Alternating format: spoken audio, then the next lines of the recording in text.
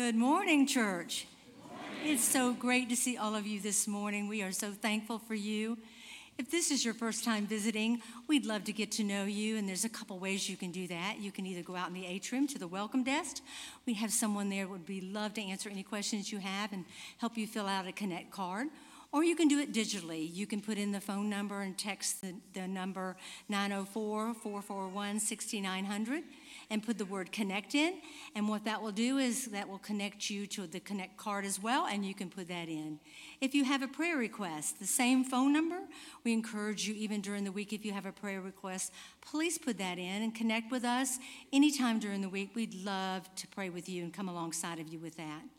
Also, for your paper bulletin, we also have a digital bulletin, and you can do the same thing. You can put that phone number in and put the word news, and that word will take you right to the bulletin that you have in your hand, exactly the digital one.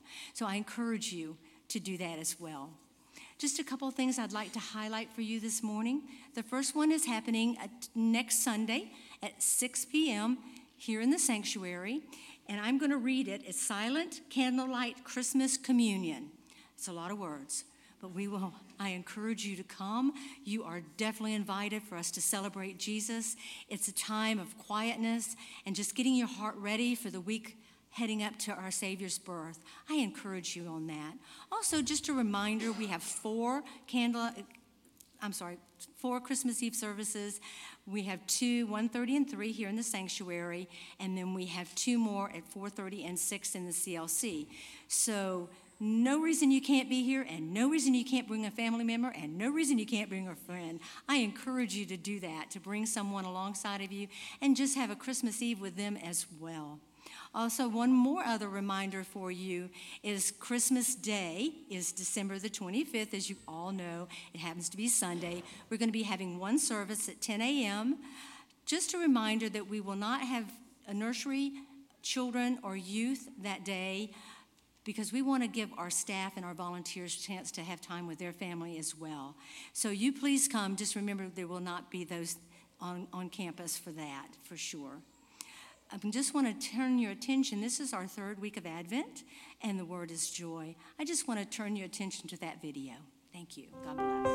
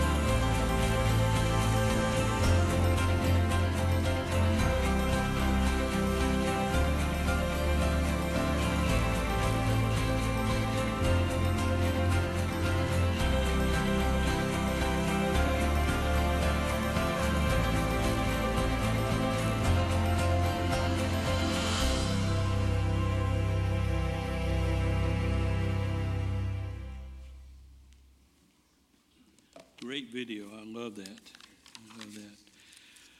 Today is the 3rd Advent candle will be lit, and it is pink because the rose color represents joy.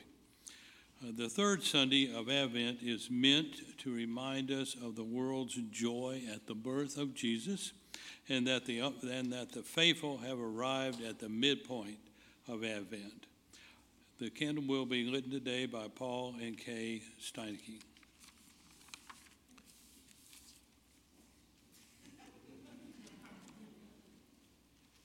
Let's stand as we sing our opening hymn, It Came Upon a Midnight Glow.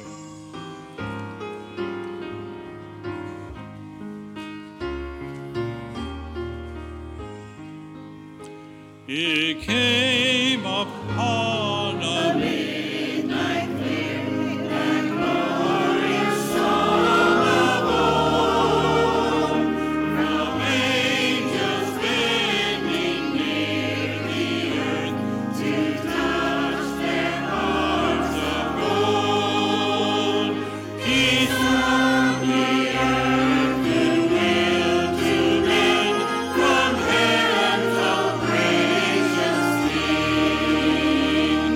The world in solemn stillness lay to hear the angels sing.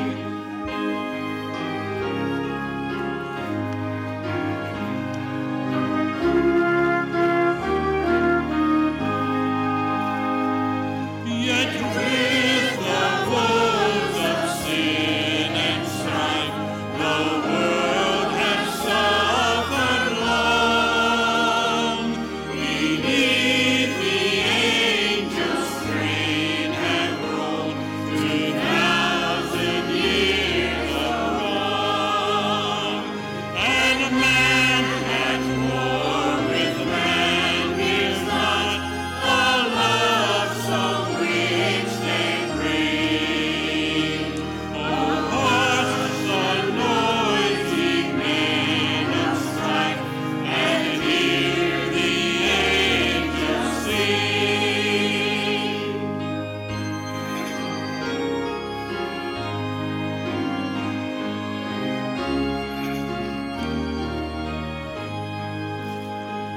All ye beneath life's crushing load, whose forms are bending low, who tell along the climbing way with painful steps and slow. Look now, for glad and golden hours come swiftly on the wing. Oh, rest beside the weary road and hear the angels sing.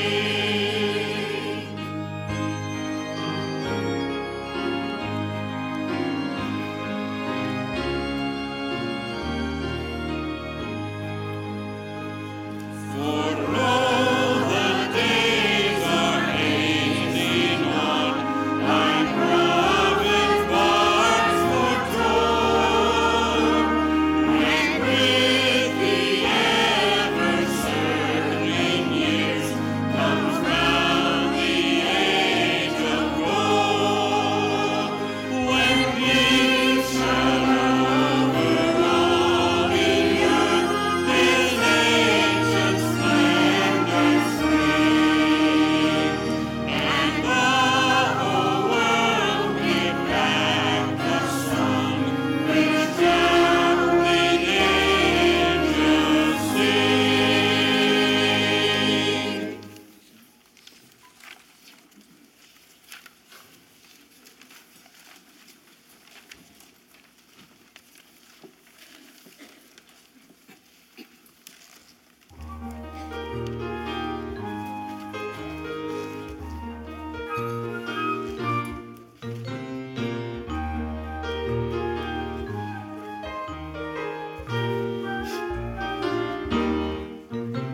The Virgin Mary had a baby boy. The Virgin Mary had a baby boy. The Virgin Mary had a baby boy. And they said that his name was Jesus. The Virgin Mary had a baby boy. The Virgin Mary had a baby boy. The Virgin Mary had a baby boy, and they said that his name was Jesus. The shepherds ran to see the holy child. The shepherds ran to see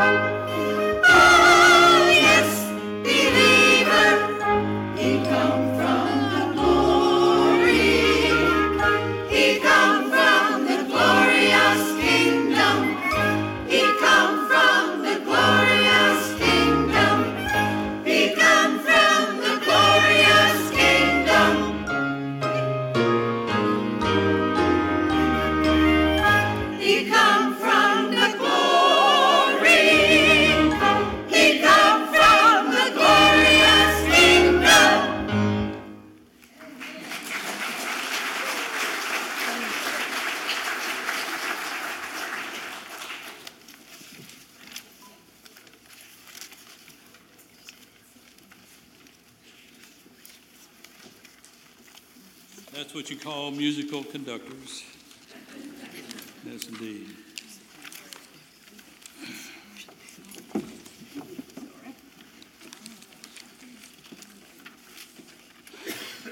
So a reading for us, when it comes up on the screen, if you will read along with me.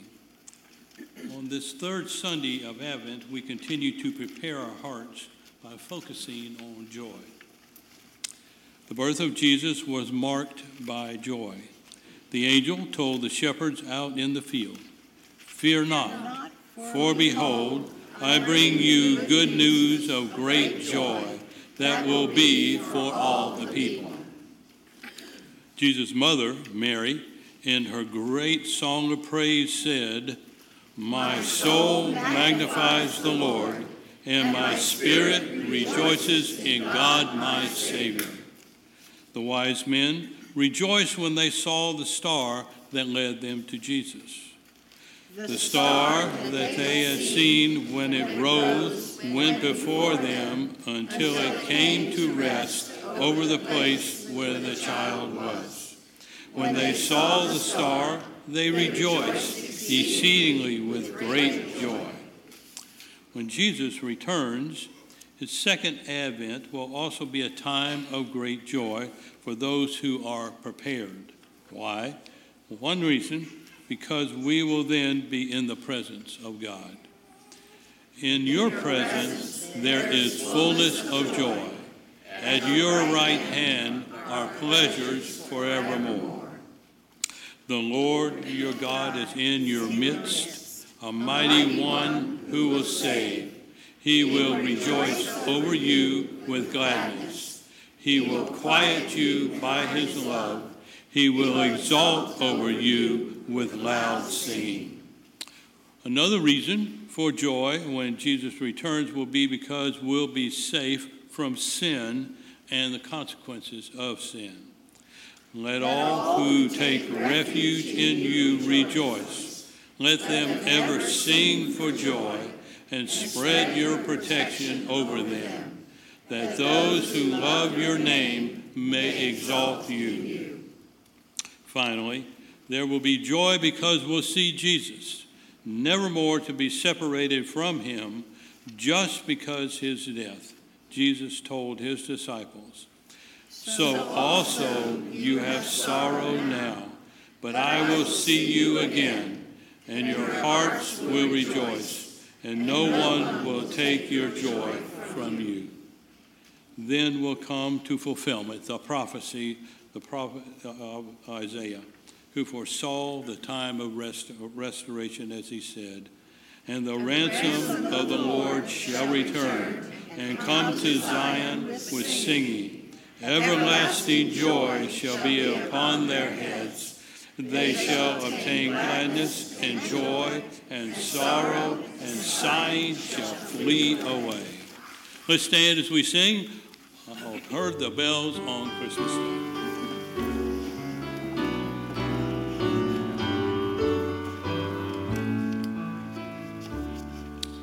I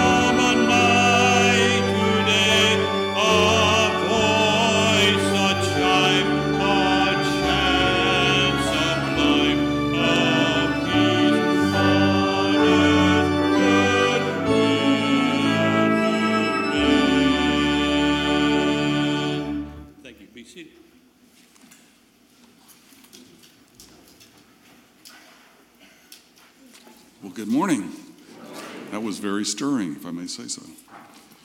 So, this is our time. We talk about generosity and how generous a congregation that you are. So I would just like to point out a couple of things. In your bulletin, we have a insert that has the stewardship and the giving for the week and the attendance. And we had a really good week of giving last week. But also in there is the Acts 1:8 fund. And if you notice, we've year to date, the Acts 1:8 fund's taken in a little over $123,000. And 20% of that Acts 1:8 fund goes to the Lottie Moon offering. So all during the year, people give to the Acts 1:8 fund, and that increases our Lottie Moon offering towards the end of the year. So during this time, we emphasize the Lottie Moon offering because it's for missionaries around the world, and that's really why we're here, is to spread the gospel of Jesus Christ. And so if you want to give directly to the Lottie Moon fund, there's envelopes out in the atrium and various, all by the boxes, and you can give directly to that fund at this time. Our goal for the year for Lottie Moon is $40,000, and we're at $36,000 in giving right now, so we've done very well. So we just want to thank you for your generosity. Let's pray. Father God, we thank you for this day, Father. We thank you for this opportunity to be in your house, Father, to worship, Father. Father, we thank you for the volunteers and the staff who work so diligently during the week to make Sunday come together and things work out right in your house. Father, we also just want to pray for our missionaries around the world, Father. We pray for their safety, Father. We pray for the message that they're delivering. Father, we pray that at this time of offering that we would just take what's given to your kingdom, Father, and that we would use it only for your kingdom. Father, we ask that you would bless those who give, Father, and we just ask that you would bless this offering. In the name of Jesus, amen.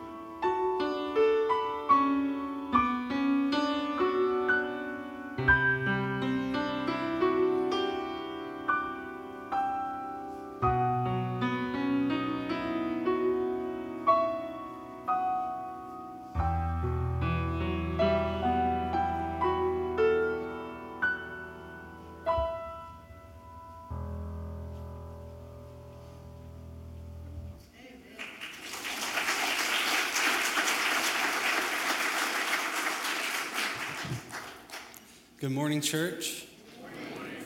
So good to see all of you today. For those of you that don't know me, I'm Brandon Elder. I'm the production and communications pastor here at Anastasia. And today we are in week 3 of Advent. So we started 3 Sundays ago, Advent series called A Stable Influence. It's a series where we're looking at Christ's influence on women, on men. Next week it'll be on worship. And today on families. So a family can mean all sorts of different things. I have friends that are like family that my kids call aunt and uncle. This church is a church family. Your life group that you go to may be like a family. You care for each other. But for today's sake, I'm going to be referring to a family that you're born into, one that you're adopted into, or one that you make as a husband or a wife, father, mother. So I know some of you in here may not have a family that fits into that description. Some of you may have a family that fits into that description, and maybe they're not the best one. Who knows? But that is what we're going to be talking about today, and I pray that one day everybody will be able to have a family like God intended for us to have, and that's what we're going to be looking at. So we're going to look at Jesus' influence on families through the way he came into the world and how that then affects the individual members of the family. So we're going to be looking at husbands and wives, fathers and mothers, and children. I think it's pretty obvious why Pastor Walter asked me to speak about this, because I am the pastor on staff that has been a father and a husband the least amount of time, but I was most recently a child. So I got that one. It's a perfect fit. But today, we're going to start by looking at Luke 2, 1 through 6. And if you can do so comfortably, would you please stand with me in honor of God's word? It says, "In those days, a decree went out from Caesar Augustus that all the world should be registered. This was the first registration when Quirinius was governor of Syria. And all went to be registered, each to his own town. And Joseph also went up from Galilee, from the town of Nazareth to Judea, to the city of David, which is called Bethlehem, because he was of the house and lineage of David, to be registered with Mary his betrothed, who was with child. And while they were there, the time came for her to give birth." Let's pray. Dear God, thank you for today. Thank you that we're able to come and worship you together. I pray that the words today will not be my words, but your words. And I pray you'll give all of us the ears to hear what you are trying to say. We ask all this in your name. Amen. Thank you. You can be seated. So we see the first way that Jesus has a lasting impact is through incomparable family design. If you're following along or taking notes, that's the first thing you write down: incomparable family design. The king of the universe could have chosen to make his way into the earth however he wanted. Most people assumed it was going to be with a big fiery chariot, trumpets blazing, but that's not what happened, is it? He was sent as a baby into a family and had to deal with everything that comes with being part of a family, with siblings and parents. So we can see an incomparable family design. The second way that Jesus has a lasting impact is through uncontrollable family disruptions. Have you ever had your family disrupted by something outside of your control? I know I certainly have. Has anyone in here, maybe, I'm not sure, ever been a woman that is in her 3rd trimester, or have you known a woman in their 3rd trimester? I have not been a woman in my 3rd trimester. It didn't look great, so I don't think I want to do that anyways. But I do know, as a support person for a woman that has been in her 3rd trimester, that the ideal place that she would like to be is sitting in bed, probably with her feet being rubbed. I know what she would not want is to be told that she has to travel 90 miles by foot because of a government census. But that's what happened with Mary. In her 3rd trimester, she traveled 90 miles for what seemed like no good reason. But this disruption had divine implications. 700 years earlier, the prophet Micah wrote this: "But you, Bethlehem Ephrathah, though you are small among the clans of Judah, out of you will come for me one who will be ruler over Israel, whose origins are from of old, from ancient times." So what if this uncontrollable family disruption is actually the beginning of God's divine fulfillment of his plan in your life? Would that change your perspective? Would that change how you look at things? I recently read Tim Tebow's newest book. It's called Mission Possible. And by recently, I mean I finished it on my run last Sunday before I preached the sermon in the CLC. And by read, I mean I listened to the audiobook. But I think it counts still, because it is a book, just someone else is reading it for me. But this book is filled with story after story after story of people that are taking uncontrollable family disruptions, and they are using them for good. They're using them for God's glory, and they're using them to spread the news. People taking cancer, people taking birth defects, people taking autism, and using it for good and to spread God's love. What if we change our perspective? The third way that Jesus has a lasting impact is bringing stability through uncomfortable family dynamics. It's the holidays right now. We just had Thanksgiving. Christmas is coming up. Probably a lot of us are dealing with some uncomfortable family dynamics. And we look, Luke 2, verse 7, it says, "And she gave birth to her firstborn son and wrapped him in swaddling clothes and laid him in a manger because there was no room for them in the inn."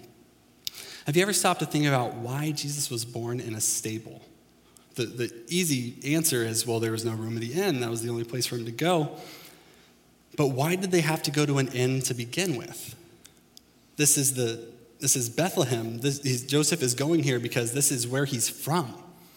He has family here. He is from the line of David, which means he's from the line of the king. Surely somebody has room in their house for Joseph and a very pregnant Mary. We don't know why, but we do know that they did not go to a home. They tried to go to an inn. So maybe Joseph was being ostracized because he didn't get married to Mary until 3 months after she was pregnant. Maybe some of his family had suspicions that Joseph wasn't the child's father. Maybe some of his family were ashamed because he was just a carpenter. They came from a line of kings. He's a carpenter. We don't know exactly what this awkward family dynamic was, but we can see that it's there. And because of that, they were forced to have a baby in an animal stable. Some of you have uncomfortable family dynamics in your family. And I just want to encourage you, bring them to Jesus. He knows them. He understands them. He lived them. Even his own siblings did not care for Jesus. Eventually, that changed. Eventually, we have a book of the Bible that's probably written by his brother. But Jesus knows uncomfortable family dynamics, and he can work through those. So Jesus coming as a baby affects family through incomparable family design, uncontrollable family disruptions, and uncomfortable family dynamics. But it should also affect the individual members of the family. And the family that we're going to talk about today is ideally made up of 3 parts, but not all families are made in this way or this order. But we're going to be talking about husbands and wives that become fathers and mothers to their children. Let's start with husbands and wives. When I got my Master of Divinity degree, I chose to focus on pastoral counseling. And when I did that, I had to take a class on marital and premarital counseling, and I became a certified premarital counselor through that. And I learned in that class that 50% of all marriages end in divorce. And that's a statistic that I knew previous to that. It's one that gets thrown around a lot. But what I didn't know is that that number climbs to 67% for a second marriage. That number goes up even further to 73% for a third marriage. That tells us that marriage isn't easy. If you're married in here today, you know marriage is not easy. And we can see that in Jesus' time, it was not easy as well. Let's look at Mark 10, verses 1 through 12. It says, "And he left there and he went to the region of Judea and beyond the Jordan, and crowds gathered to him again. And again, as was his custom, he taught them. And the Pharisees came up and in order to test him asked, 'Is it lawful for a man to divorce his wife?' He answered him, 'What did Moses command you?' They said, 'Moses allowed a man to write a certificate of divorce and to send her away.' And Jesus said to them, 'Because of your hardness of heart, he wrote you this commandment. But from the beginning of creation, God made them male and female. Therefore, a man shall leave his father and mother and hold fast to his wife. The two shall become one flesh, so they are no longer two, but one flesh. What therefore God has joined together, let not man separate.' And in the house of the disciples asked him again about this matter, and he said to them, 'Whoever divorces his wife and marries another commits adultery against her. And if she divorces her husband and marries another, she commits adultery.'" So the Pharisees come up to Jesus. They ask him, is it lawful for a man to divorce his wife? And they've been trying to establish Jesus as an opponent of the law of Moses to discredit him. But Jesus doesn't focus on the law when he answers. He focuses on the heart. He says, because of your hardness of heart, Moses allowed you to get married, but that is not the design. I lost my spot. There I am. I got it back. Don't worry. That's not the design. It says that the two become one flesh. If two become one flesh, that means they're two halves of a whole. So if I take this bulletin, and Miss Janie, if you're watching, I'm sorry, but I rip this bulletin in half. It's still a bulletin, right? It didn't stop being a bulletin. Now it's just a bulletin that's not how it was intended to be. We are two halves of one whole when you're married. So you can rip it apart, but that doesn't change the fact that this is now broken. It's two people that are now broken. So two halves of one whole. Two people, one flesh.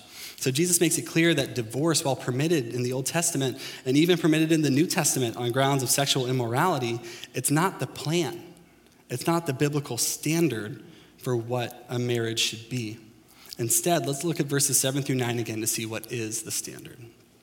It says, therefore, a man shall leave his father and mother and hold fast to his wife, and the two shall become one flesh. So they are no longer two, but one flesh. What therefore God has joined together, let not man separate.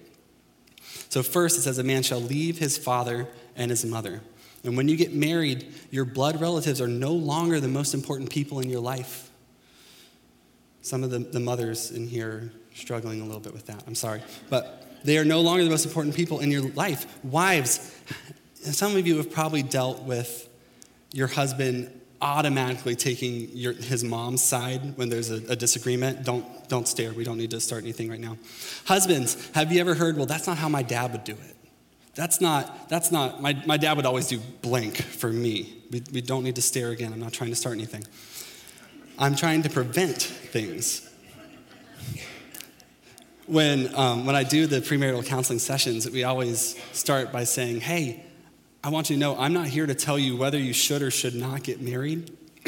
What I'm here to do is to make sure that we have some of these really important arguments sometimes now, before you get married. That way we can make sure, is this something that, one, you guys can agree on, and two, is not going to start anything later. So we want to make sure that we are holding together. So husbands, support your wives. Wives, support your husbands. Leave your father and mother behind as the person that you trust and care for the most, and cling to your spouse. So the second thing it says is hold fast to your spouse, and this verb in the Greek is proskalao, and it means to glue to adhere to. Has anyone ever messed up with super glue? I have.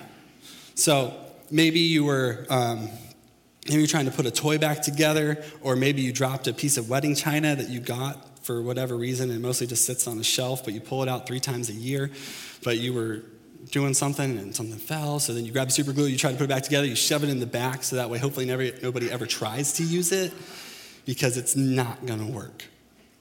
But super glue is really, really good, because it is made so when you put it on something, it is gonna stay there. And sometimes you can do that by accident too. Like when you try to fix that toy, now it's like semi-permanently bonded to your hand. So you say, okay, let me put this super glue down, and I'm going to get this off. Then you put it down, you're like, oh, wait, I should probably put the cap on so I don't mess up anything further. But then you try to pick it back up, and the whole table comes up with it. Once you glue something together, that's permanent. It's done. So husbands and wives, we're supposed to be glued to our spouse. You made a choice. You made a vow.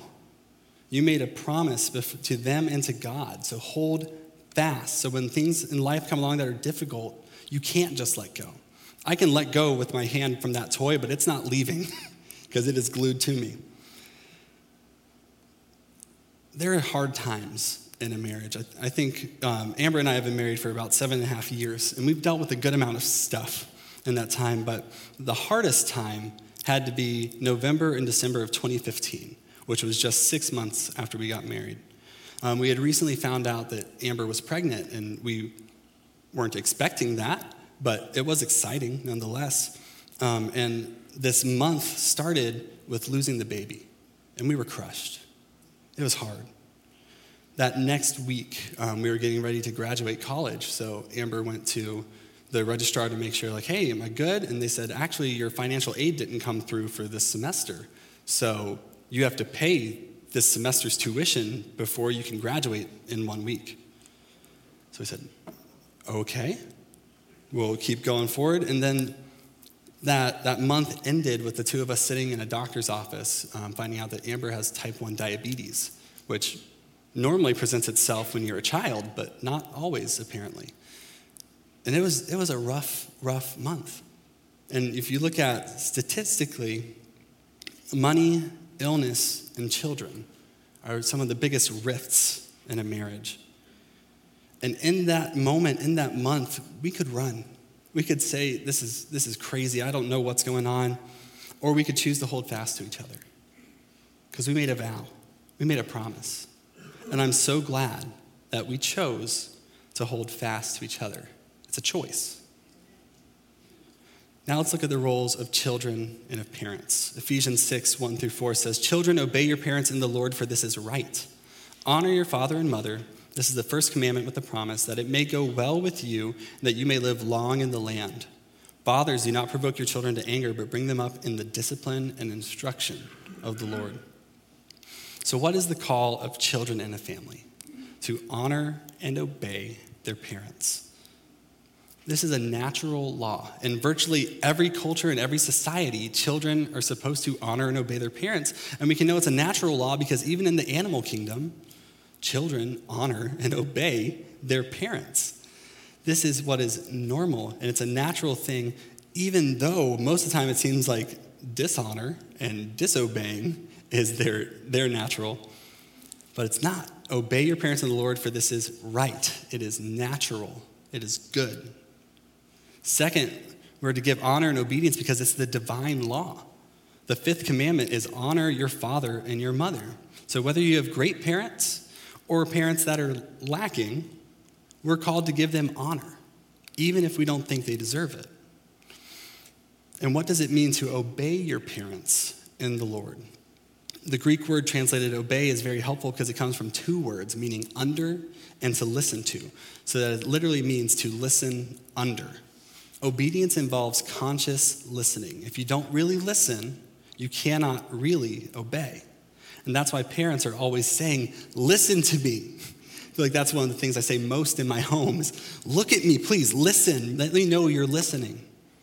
The idea to listen under is with the intent to understand and then to do it. So this does not mean that a son or daughter is to obey their parents if they ask them to do something that's morally wrong or it goes against Scripture. Children are to obey parents in the Lord. That is, in those things that are consistent with Christ and His Word. The call to honor our parents goes beyond mere outward obedience. To honor our parents means to love them, to regard them highly, to show them respect and consideration. So there's a time where we outgrow the call to obey our parents. I'm 30 years old. I have 3 kids at home. I don't have to obey my parents anymore. But I will never outgrow the call to honor my parents. And it says, parents, do not provoke your children to anger. The call for parents is in 2 parts. The first is negative. The second one is positive. The negative is pretty easy to see. Fathers, do not provoke your children to anger. Some parents ask for things that are beyond the capacity of a child, causing frustration, provoking their child to anger.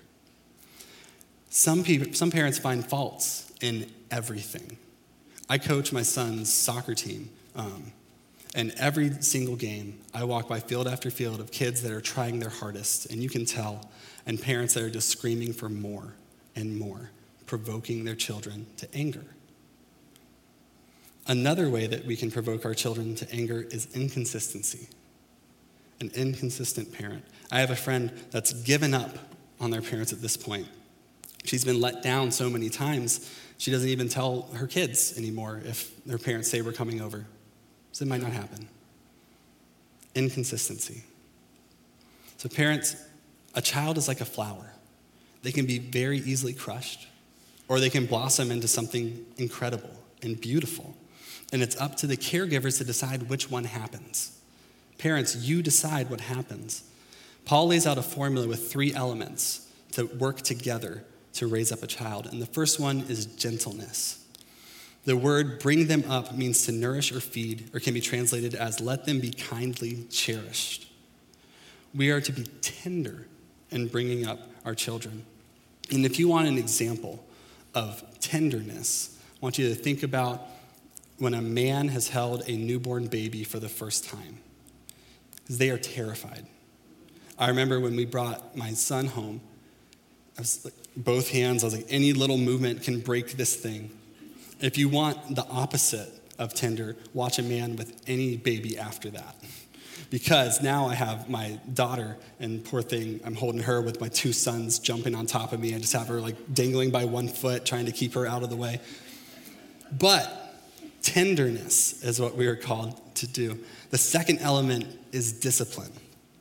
So I went to a private Christian school from kindergarten through 4th grade, and my parents would get several calls from the secretary because my little ADHD self was constantly in her office. And the call would go something like this: hello, this is Mrs. Barwell.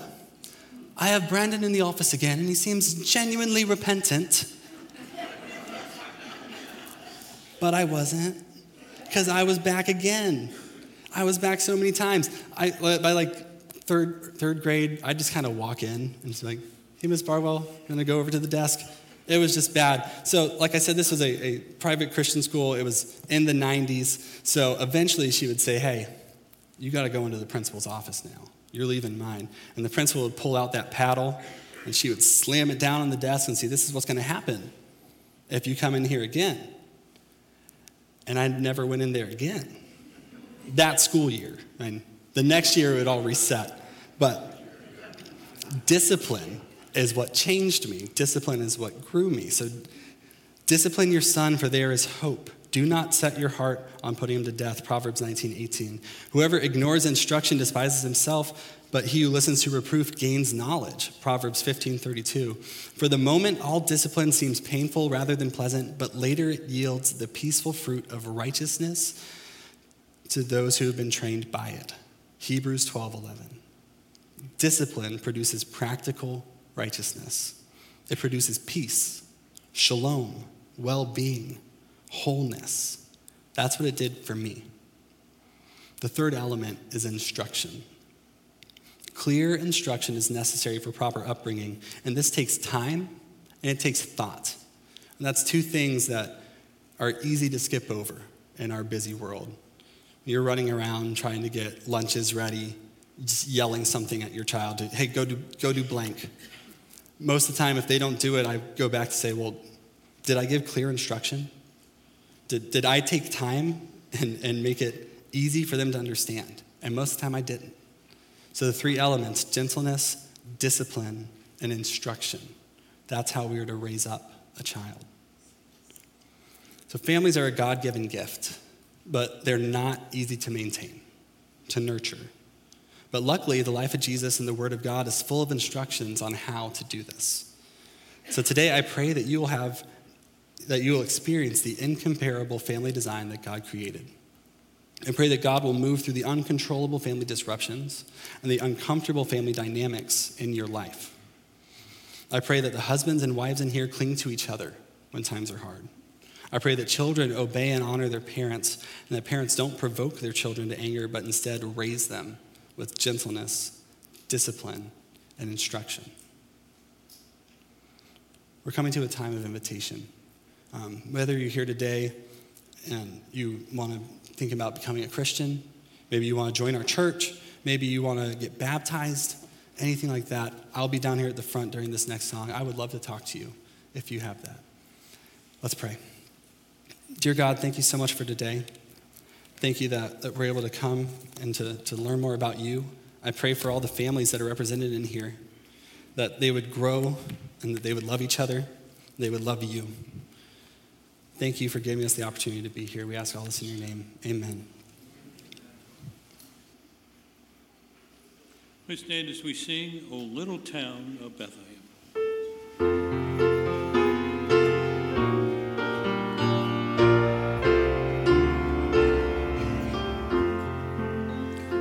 Oh, little town of Bethlehem, how still we see thee lie above thy deep and dreamless sleep.